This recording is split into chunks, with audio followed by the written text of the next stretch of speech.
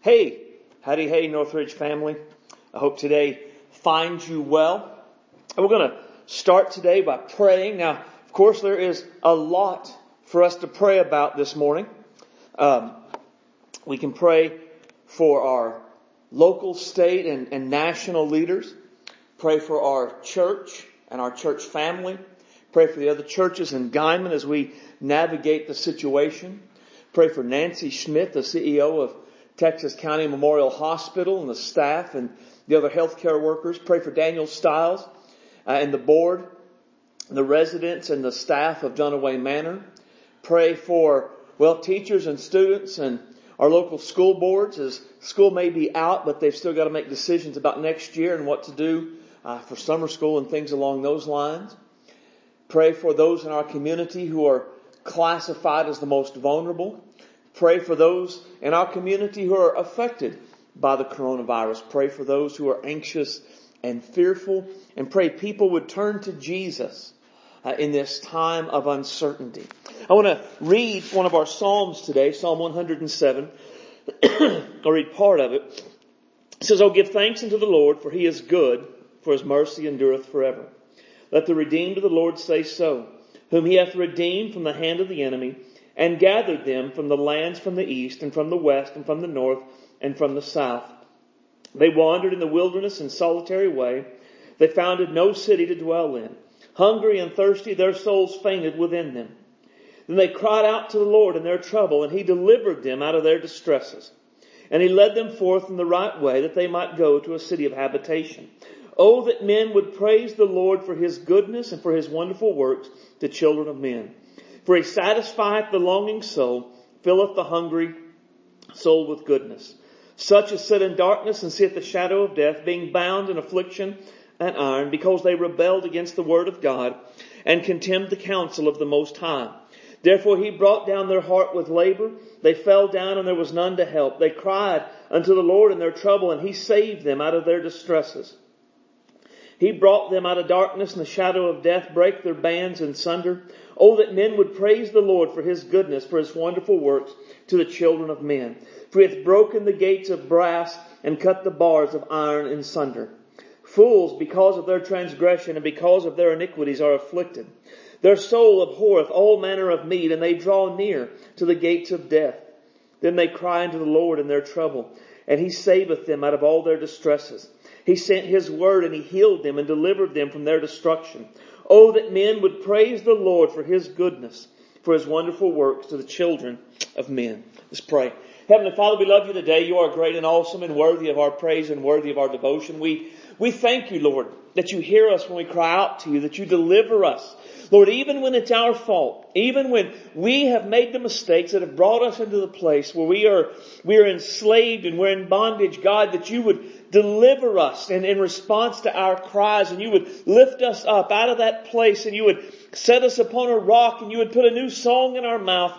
And God, that we would be delivered to live for you, to serve you, and to know you in our lives. How wonderful and how gracious you are. Today, Father, we have many needs and burdens to lift up to you. Father, we know, and in what's going on in this world right now, many people are hurting, many people are afraid, many are sick and afflicted. And God, we cry out to you in our distress. We cry out to you and we ask that you, God, would do what only you could do. Father, we pray for those in our community that have this virus, that you would heal them. Lord, that they would not get overly sick. I don't know any other way to say it. Father, they'd not end up in the hospital. They'd not end up on a ventilator. But Lord, maybe they've already got it, so they would feel bad, but then they would get better. We pray that, Lord, as the virus continues to spike, the cases continue to spike in Guyman, that you would cause that to stop, and that they would go on a decline, and that our community, Father, would be better. That, Lord, there would be less cases as the week goes on, and not just a continued growing more and more cases. Bless Dan Stiles and the board of the manor. Give them wisdom so they can take care of the residents there. God, the staff as they go in and out, that they would not get sick. Protect the residents. Keep them from getting the virus. God, Nancy Schmidt and the people at the hospital, Lord, give them wisdom. Help them to know what to do. And oh God, guide your churches and our community. Help us to be lights that shine brightly for Jesus. Fill us with your Spirit. Use us for your glory. Let us minister to our neighbors. Let us minister to those around us. And let us offer out the hope, help, and healing that comes through Christ. Have your way in our lives, we ask, in Jesus' name. Amen.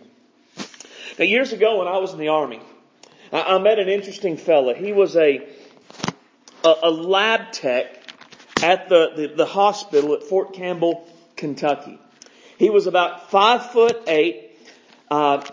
He had a skinny neck and kind of a big, you'd almost call him like a bobblehead. He had a big head and a skinny neck and a little body. And if he put on every piece of issued Army gear he had and was soaking wet, he might weigh 150 pounds. He wore his standard issue Army RPG glasses. He worked overnights at the lab in the hospital. Well, I met him at a school called the Primary Leadership Development School. It's the very first leadership school that soldiers go to. And he and I were paired together as battle buddies throughout the course of this school. Now, as a high-speed, low-drag, overly hua infantry soldier, I wasn't really thrilled about having a lab tech as my battle buddy, but that's just the way it goes sometimes. So we went through the school, and part of the school was that we were to get dressed up in our dress uniforms and have an inspection. Right? It was to make sure we knew how to polish our shoes and shine our brass, and we knew how to put our ribbons on in the right spots. And so he got dressed and he came to see me, and I was supposed to check him and he was going to check me. And when he showed up, he had something that surprised me. One of the ribbons he had was a bronze star with a V in the middle of it. Now, a bronze star is the fourth highest award the Army gives.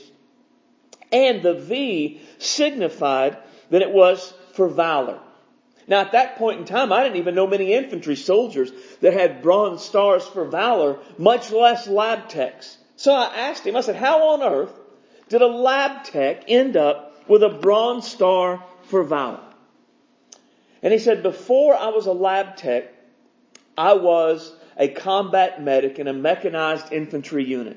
And during the first Gulf War, we were moving across the desert when the lead Bradley mechanized vehicle suddenly erupted in flames and kind of exploded and started to smoke. They had driven into a minefield, and the lead vehicle had driven over a minefield, and now the people inside were injured. The vehicle was smoking, and there was a little bit of flames and things like that going on with it. And so he and his buddy that were in his mechanized ambulance, they drove into the minefield. Now their commander told them to stop because they didn't know if it was an ambush. They didn't know where the other mines were. But he and his buddy drove into it anyway. They pulled up next to the damaged vehicle. They climbed out of theirs. They jumped across to the other vehicle. They climbed down inside the smoking mechanized vehicle. They bandaged up the wounds of the guys who were in there. They pulled them out on top of it, and they called for a medevac helicopter. Now, because it was a minefield and hadn't been cleared, the helicopter couldn't land, so it had to hover and then lower down a stretcher on a rope. And they loaded the guys up there as they were pulled up and taken away. And then they left the minefield. And I don't know what I was expecting, but I certainly can tell you that wasn't what I was expecting.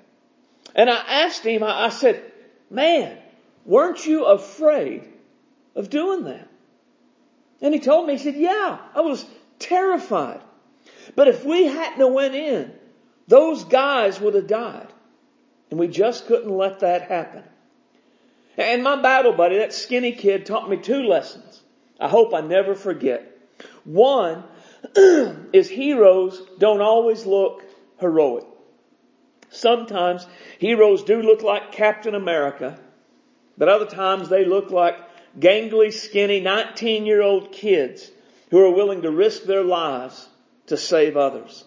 Second, courage is doing what's right despite being afraid. Courage isn't the absence of fear. In fact, I might go so far as to say without a bit of fear, there's no courage involved. Right? It doesn't take courage to do something we're not afraid to do. But when you're terrified, when you are afraid, and yet it needs to be done, and you do it despite being afraid, that is courage. Now, if we are going to move forward with Jesus in our lives as individuals, if we're going to move forward as families, if we're going to move forward as a church, it's going to take courage on our part, because moving forward is always a little bit fearful. Moving forward is always a little bit uncertain. There's always a little bit of the unknown. And those things can cause fear. And the temptation will be to not move forward, to stay where we are, to try to go back. But what we have to do is to fight the fear, choose to be courageous, and do what God would have us to do, to follow Him forward. Now, for us, most likely our acts of courage are going to be slightly more mundane than driving into a minefield and bandaging up people that have been wounded. But that doesn't mean they're not acts of courage anyway. A part of God's call to us, and a part of God's call for us to move forward, is a call to courage. Let me show you this. Open your Bible to Joshua chapter 1. Joshua 1, we're going to look at verses 6 through 9. And here's what it says. Be strong and of a good courage, for unto this people shalt thou divide for an inheritance the land which I swear to their fathers to give them. Only be thou very courageous, be thou strong and very courageous, that thou mayest observe to do according to all the law which Moses my servant commanded thee. Turn not from it to the right hand or to the left, that thou mayest prosper whithersoever thou goest. This book of the law shall not depart out of thy mouth, but thou shalt meditate therein day and night, that thou mayest observe to do according to all that is written therein. For then shalt thou make thy way prosperous, and then thou shalt have good success. Have I not commanded thee? Be strong and of a good courage. Be not afraid, neither be thou dismayed. For the Lord thy God is with thee, whithersoever thou goest. Title of the message is the courage to move forward. Let's pray.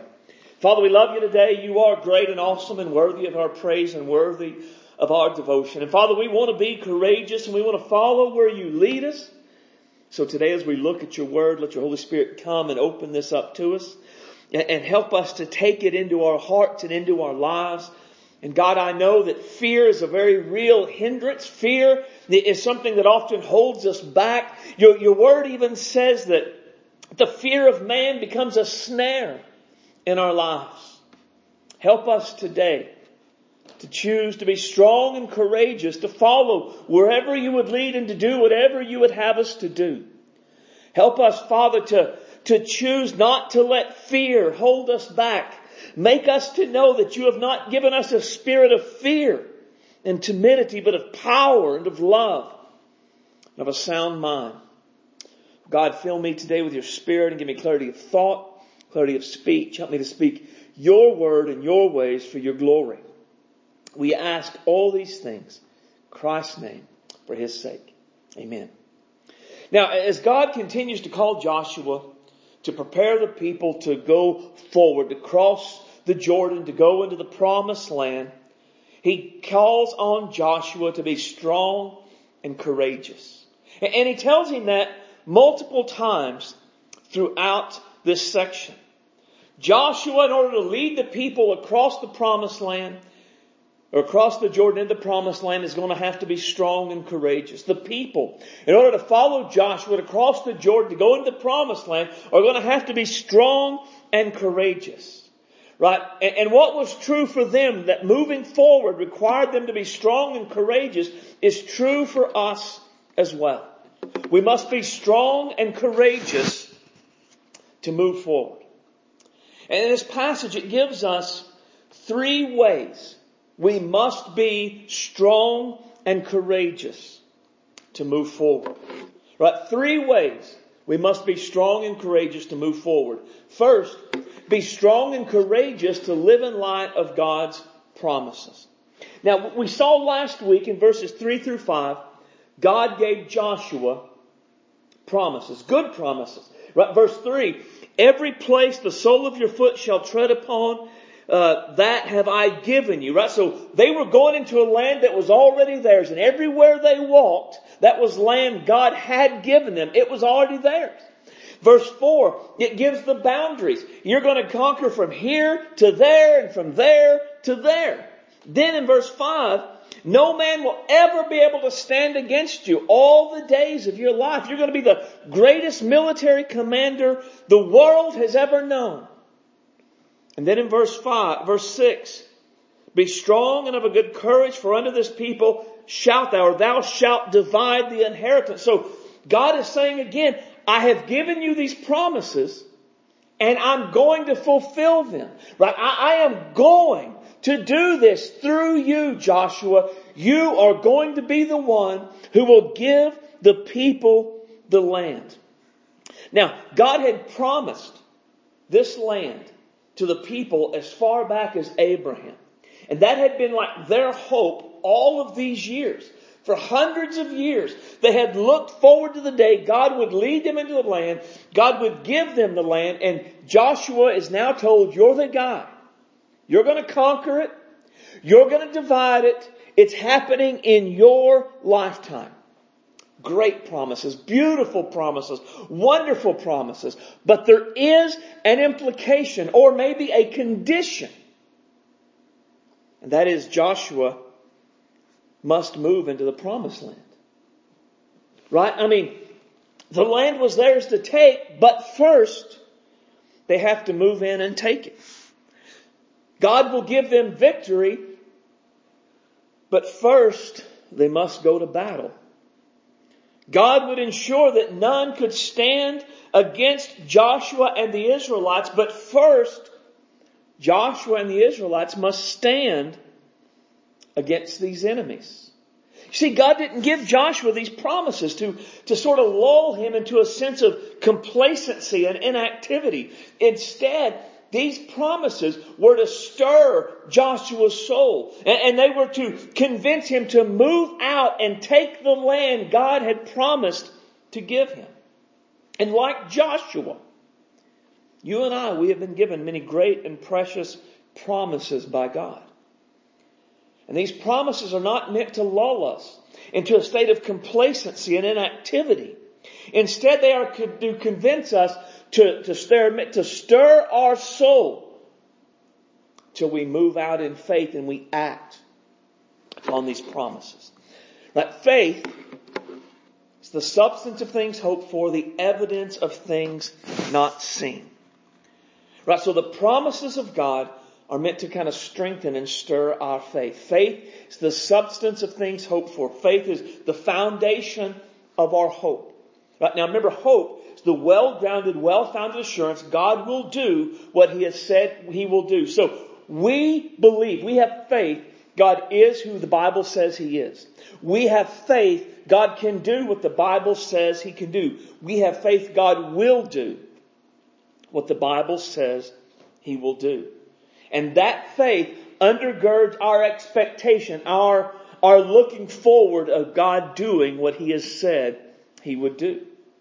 And our faith is the evidence of things not seen. Now the things not seen are the promises of God.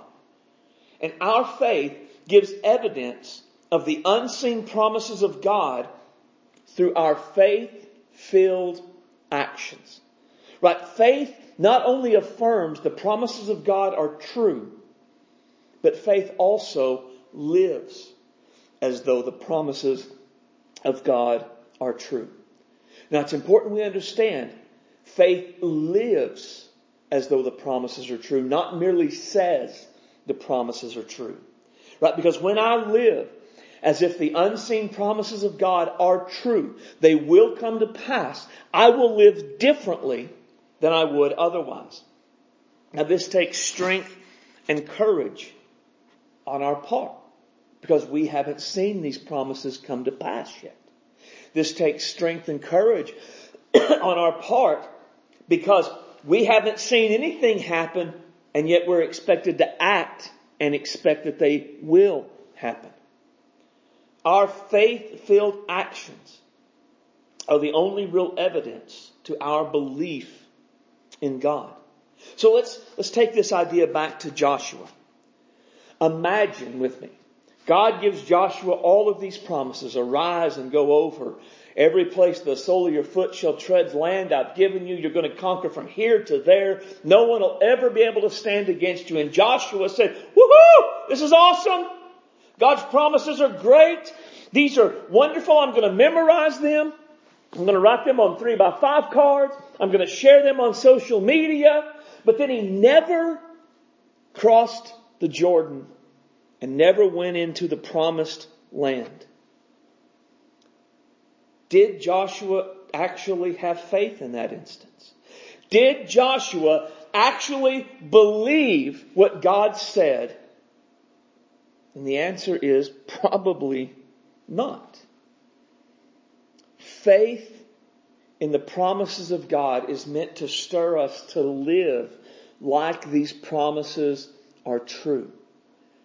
And it's good to be excited about the promises of God. We ought to be. It's good to share them with others and tell them what God has promised. We ought to. But if I'm not acting on these promises, if I'm not living as though these things are true, I am giving no evidence to the unseen promises of God that they are real, they are right, and I believe them. Our faith in God, our faith in God's promises, our excitement about what God has promised to do in us, through us, and for us is not meant to just make us excited. It's not meant to just be encouraging. It's not meant to lull us into a time of inactivity where we just sort of, oh, that's so good. It's meant to move us forward. It's meant to cause us to step out in faith and trust God will do what He has said He will do. Now I want to give you a couple of examples. Passages, promises we're given. And see if we're living in light of these promises. Right? Living as though they're true. Paul says in Romans 6:11, likewise reckon ye also yourselves to be dead indeed unto sin, but alive to God through our Lord Jesus Christ. Now reckon, it means to count, to regard, or to consider. So as disciples of Jesus, we are to consider ourselves to be dead to sin. Now, part of what it means to be dead to sin is we have no obligation to do what our sinful nature desires. Right? I'm dead. I don't have to be a slave to that anymore. I'm dead to sin and I'm alive in Christ. So what that means is I don't have to live according to my sinful nature. And I absolutely can live for the glory of God. I can live unto Christ and be holy as He is holy. I can live for Him. I can do the things He would have me to do. Now, probably all of us would affirm that promise is a true thing. That is true. But the question, do we live as though it's true? I mean, do we reckon ourselves to be dead to sin? Right? Do we say, I have no obligation to do what my sinful nature desires because I am dead to sin and I can always live for Jesus? Do I say, yes, I am tempted to sin, but I fight against it from a place of victory because I am alive in Christ and dead to sin? Or do we just live enslaved by our sinful nature?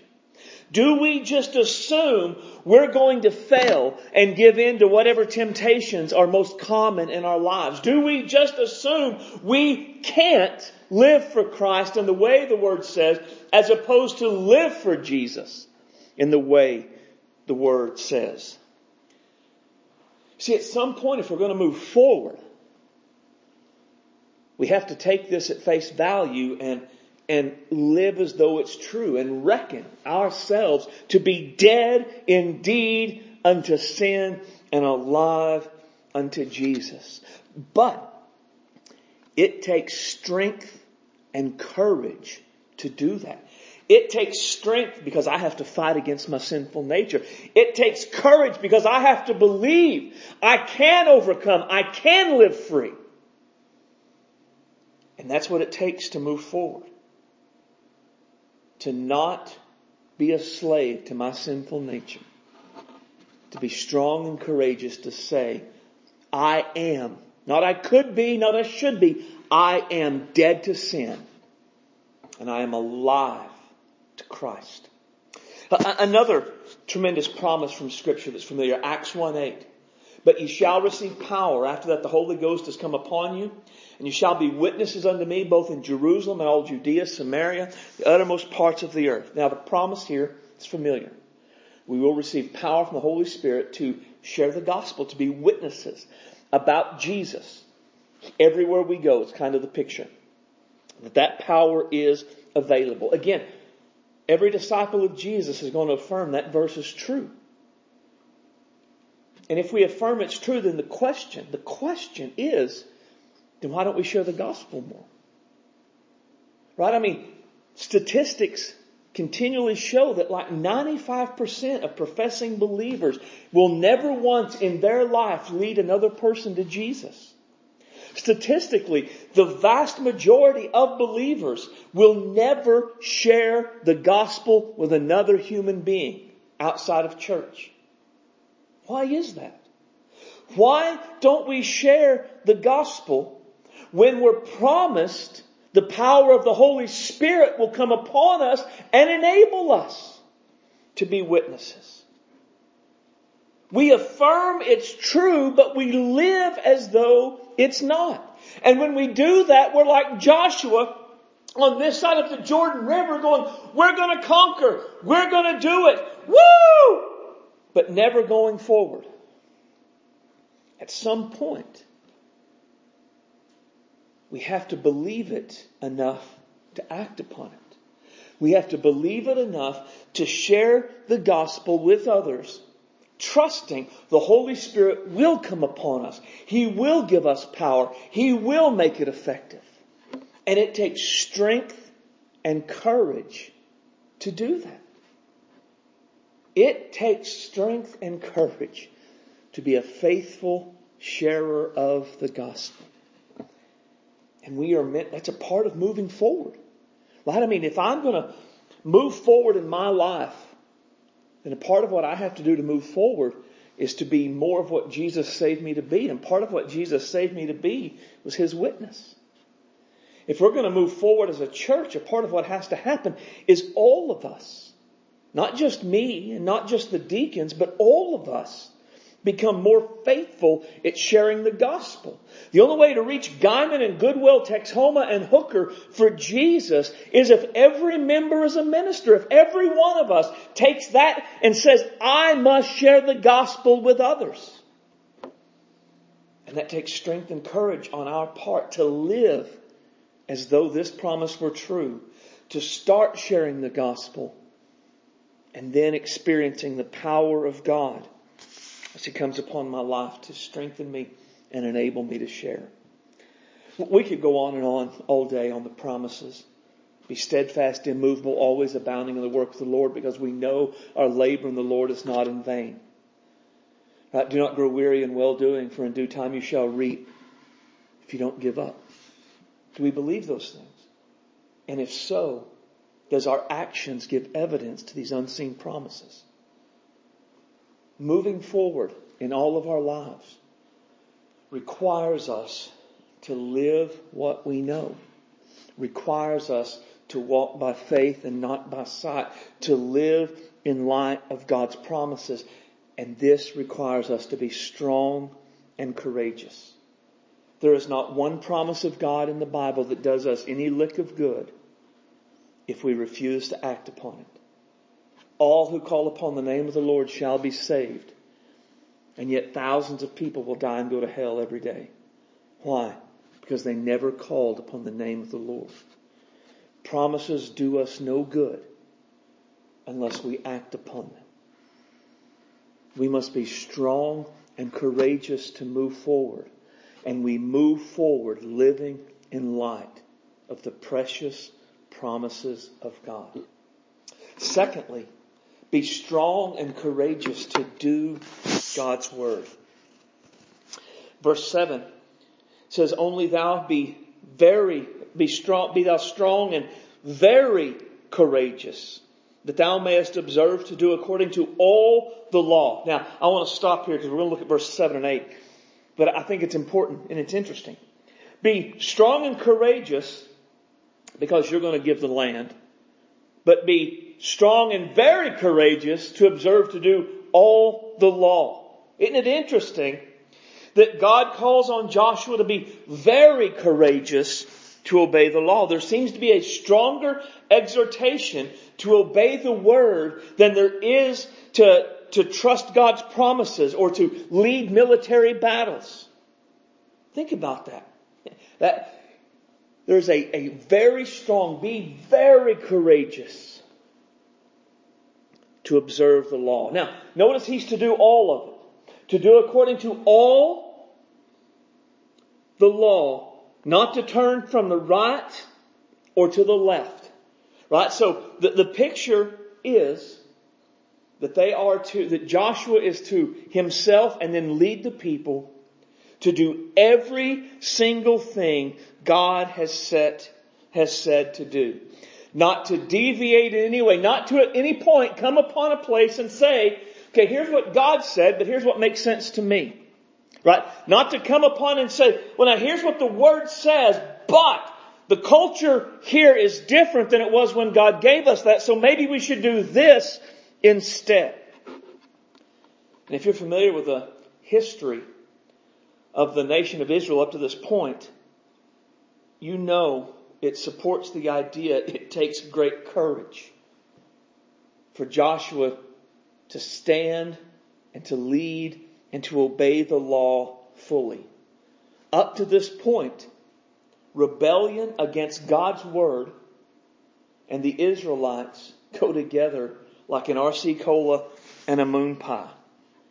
Not only have they rebelled themselves, they have not been supportive of those who said, let's just obey God. Let's just do what God has said.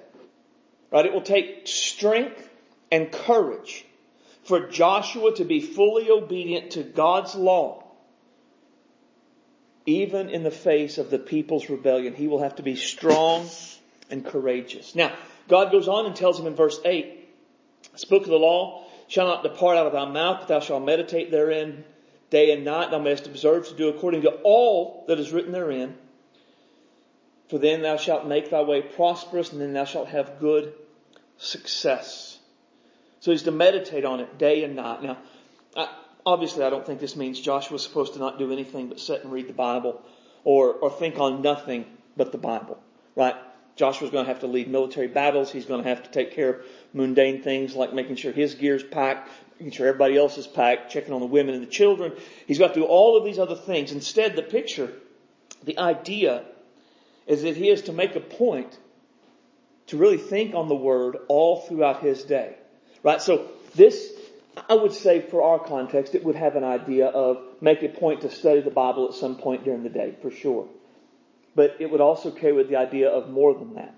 Don't just study it once and then go on about your day never thinking about it again, but rather meditate on it. Think about it. All throughout your day, think about what it means to do God's word. Think about what you've read. Think about a verse or a passage, right?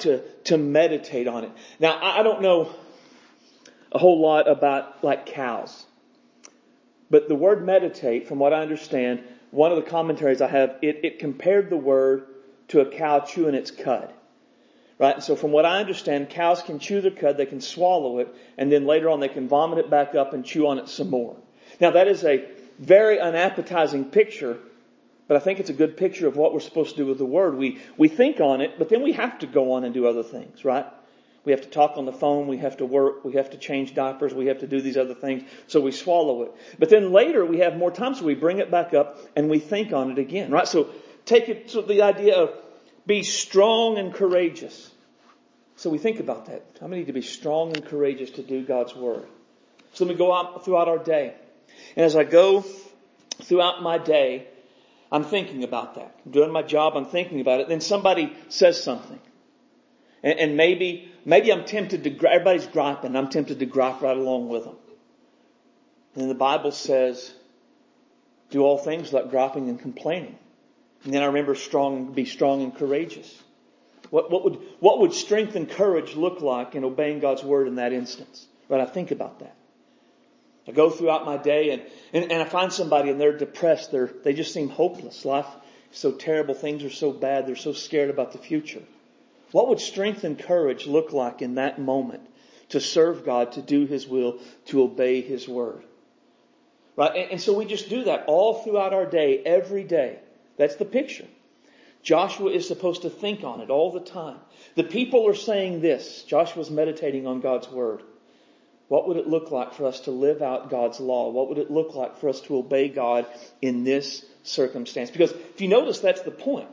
Right? Joshua is to meditate on it, not to have memory verses, to quote, to show how smart he is.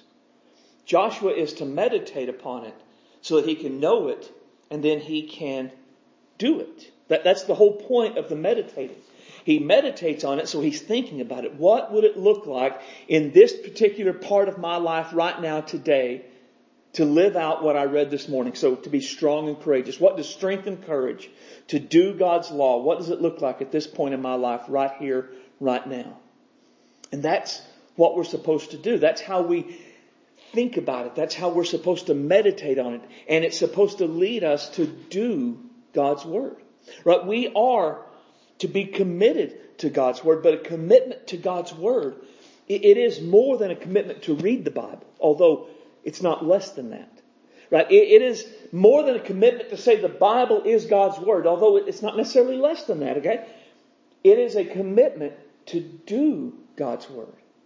Again, going back to the idea of faith, it is wonderful to read the Bible. I am a huge advocate of reading the Bible.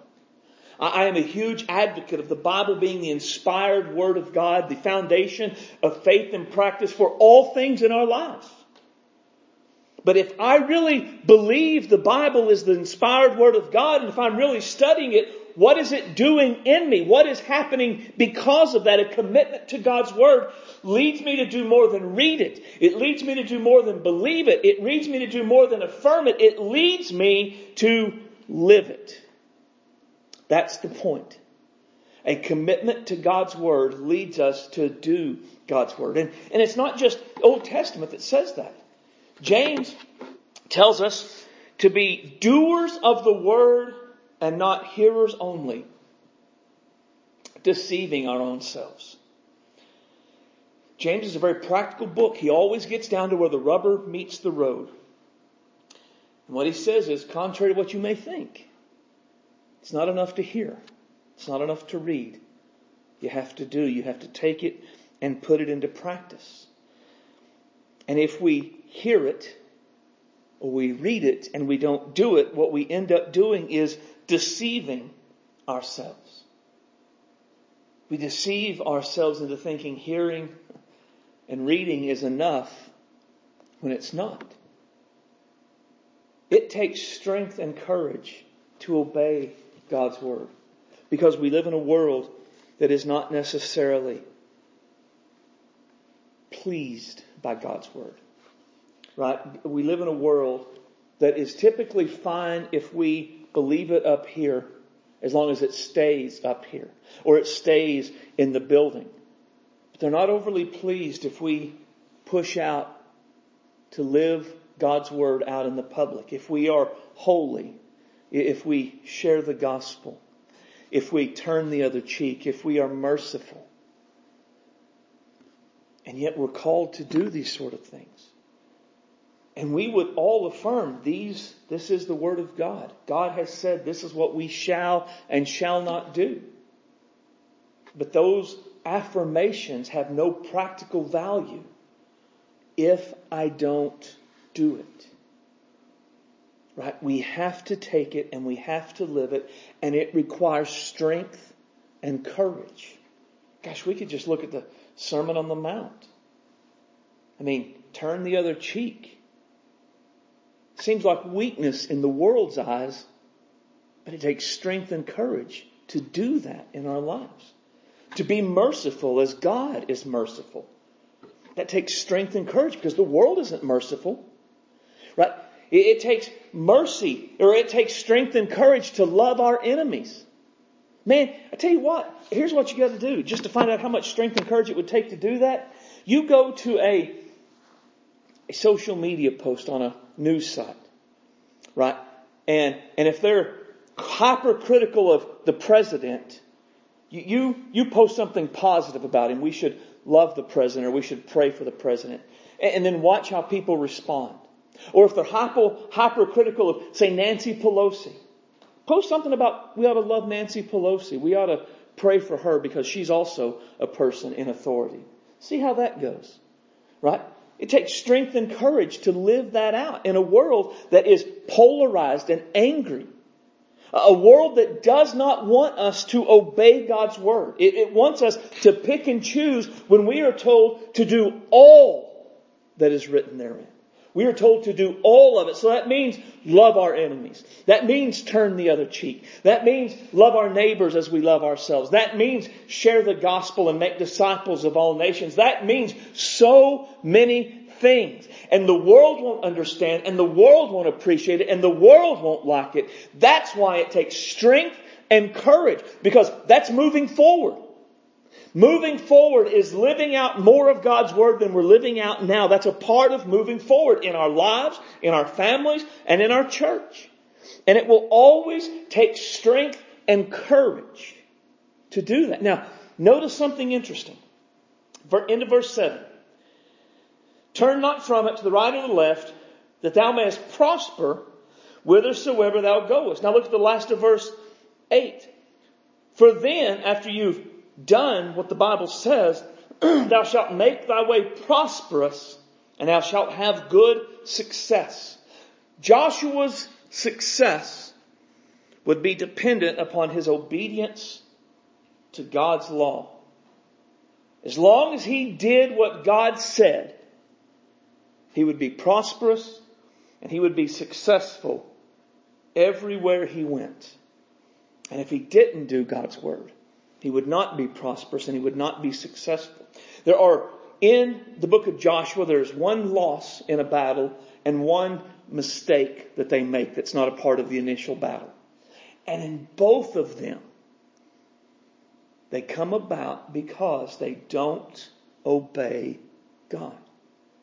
When they do what God says, they have great success. They are prosperous in the way that they should go. When they don't obey God, they are not prosperous. They are not successful. Again, it's going to be the same for us. We are always successful. We are always prosperous when we obey God's word, because God defines success. And no matter what else happens, if we don't obey God's word, then in God's economy, we are not prosperous. We are not successful. Our ability to prosper, our ability to be successful in this world is dependent upon our doing God's word. And again, that will require strength and courage on our part. God is calling us forward. And it takes strength and courage for us to move forward with God. And part of that strength and courage is so that we can do all God has said in His Word. So we want to be strong and courageous to live in light of God's promises. Strong and courageous to do God's Word. And then finally, strong and courageous because God is with us. Verse 9. This would be, if you're going to memorize a verse to meditate on, this is a good one. Have I not commanded thee, be strong and of a good courage, be not afraid, neither be thou dismayed, for the Lord thy God is with thee whithersoever thou goest. Now, this is why no one will be able to stand against Joshua all the days of his life. This is why Joshua can lead boldly to cross the Jordan and to lead into the promised land and to fight these battles, because the Lord is with him and would be with him wherever he went. This is the theological term for this is omnipresence. God is everywhere at the same time. I love the promise of God being with us. I'm convinced as disciples of Jesus, as children of God, we can endure anything so long as we know our God, our Father, is with us. And this promise is repeated really often. Several times in the Old Testament, God has promised never to leave nor forsake. In the New Testament, we're told God will never leave us nor forsake us. But there is something here I want us to see that I think is really interesting. God is with us always. That's a truth. That's a fact. But notice what God specifically says to Joshua here. I will be with thee whithersoever thou goest. I will be with you as you go. It's what God is saying is, as you move forward, as you follow me, I'm going with you. Right? I am there. Something you find in Scripture is that the promise of God's presence is very often connected to going with God, to going where He wants us to go and doing what He wants us to do. When Moses was called to go to Egypt at the burning bush, God said He would be with him as he went. When Jeremiah was called to be a prophet, God said, I will be with you as you go. When Jesus gave the Great Commission, He said, as you go, lo, I am with you always. We know God is always with us. But I propose to you, there are experiences of God's presence we do not have until we go. But there are experiences of God's presence we never have until we follow God and move forward, until we go and do the things He would tell us to do. If God calls us forward and we stay, that doesn't mean God leaves us, but we're missing. Again, as we saw in the very first, we miss experiences of God's presence. We miss experiences of God's power. We miss the fulfillment of God's promises. We miss God's plans coming together in our lives. There are experiences of God's presence we will never have while we stay where it's comfortable, while we stay complacent. There are experiences of God's presence that are only out there, only forward. And as we go forward, we experience them. We could just talk about what I mentioned this morning about sharing the gospel. We'll never experience the anointing of the Holy Spirit, the empowering of the Holy Spirit to share the gospel until we go forward and actually share the gospel. Right, we're going to look in a few weeks. And one of the things the Bible is going to tell us is they're supposed to go and stand in the river. And as they stand in the river, it's going to part. But what you find in the passage is the river never parts until their feet touch the water. Right? Had they gone to the edge and said, okay, God, we're here, it was not going to part. They had to actually get their feet wet before the water parted. And that's the way it is about the experience of God's promises and God's power and God's presence. We have to step forward. We can't say, okay, God, I'm going to go now. Give me the power and make me to feel your presence and I'm going to go. And God's saying, you step out. And when you step out, I'm there. God is calling us forward. And as we go forward, we experience His presence. As we go forward, we experience His power. As we go forward, we see His promises and His plans fulfilled in our lives. And it takes strength and courage and faith to move out like this, because we have not seen this. These are the unseen promises of God. We have yet to see it, and it takes strength and courage to step out what we don't see. And if we wait until we're not afraid, we will probably never do anything. I have been a pastor. At the end of this month, I will have pastored this church for 18 years. I have been a preacher of the gospel for almost 20 years. And if I only preached when I wasn't afraid, I would preach very few sermons in my life. Very rarely am I not afraid, at least a little, when I stand up to preach the Word. And if I could not go forward until I wasn't afraid, I would still be the youth pastor of the Fort Gibson Free Will Baptist Church, because we were terrified to come out here. We've been terrified multiple times since then. But we have mustered up the strength and the courage to trust God, to move forward and follow Him.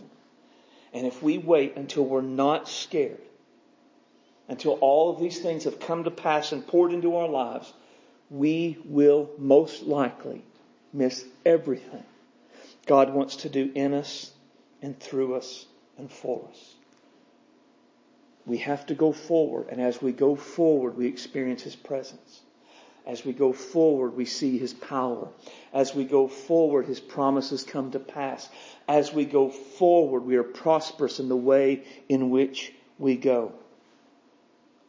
That first step, it takes strength and courage to move forward. Forward is where God is leading. Forward is where God is calling. Forward is where we have to go if we're going to go with God. So we must be strong and courageous to move forward. Be strong and courageous and live in light of God's promises. Be strong and courageous and do all of God's Word. Be strong and courageous because God will go with you wherever you go. So let me ask you today, what does it look like for you to be strong and courageous and to move forward with Jesus? For some, being strong and courageous, it may mean surrendering to Jesus for salvation. You've never really trusted in Christ as your personal Savior. You've never made that decision to repent of your sins and believe in Jesus Christ and call on Him to save you. It takes strength and courage to take that step forward and call upon Jesus. Be strong and courageous today if that's you. For some, the call to move forward and be strong and courageous, it may be to recommit your life to Jesus. You've strayed. You've made a decision for Jesus at some point in the past, but you've strayed. You've gone off this way and God is calling you this way. And it takes strength and courage to admit you're wrong and to go back and to go to where God is leading. And if that's you, be strong and courageous today and move forward and recommit your life to Jesus today. Maybe there is a promise you need to act on. Something in your heart. I mean, you want to share the gospel with someone. There's something and you're like, I love this. I want this. But you've never taken that step. Be strong, courageous, and take that step today. Maybe moving forward today for you, it means squaring away your life. There's a part of your life where you know God's Word has said this is what you're supposed to do, and you're not doing it. Take strength and courage to do what you're not doing, to be obedient to God's Word. And if this is you, be strong and courageous today. Be strong and courageous to move forward, for your God is with you. Let's pray. Father, we love you today. You are great and awesome and worthy of our praise and worthy of our devotion. We come, we do give our lives to you, and we surrender to be strong and courageous to move forward following you in all things. Show us where we're out of sync with you. Show us where we're not acting in faith, where we're living in disobedience, where we're letting fear hold us back. And call us forward and let us be strong and courageous to move forward with you. We ask in Jesus' name. Amen. Okay, we're still obviously holding out on having services. The cases are continuing to spike. As of yesterday, there were 658 in Texas County. So the continued spike, the high number of people in our church who would be considered high risk. We're not going to open yet. We're still reevaluating kind of weekly basis to see what's going on. Continue to pray for us to have wisdom so that we can get back together just as soon as we possibly can, is what would be wise. For giving, you can mail your check Northridge Free Will Baptist Church, Post Office Box 1707, Guyman, Oklahoma. If that goes to Lavina, she'll pick it up and it'll get deposited. Also, you can drop it off when I'm at the church. Because of the warmer weather, and I don't want to run the air conditioner here, I'm not at the church as much. I'm usually here to do my live at 5. But other than that, it's just kind of iffy when I'm here. You contact me, I will meet you to come and to get it if you want to do that, or you can give online. And that's the full address. You can give online. Right now, may the God of hope fill you with all joy and peace and believing so you abound with hope, the power of the Holy Spirit. Love you guys.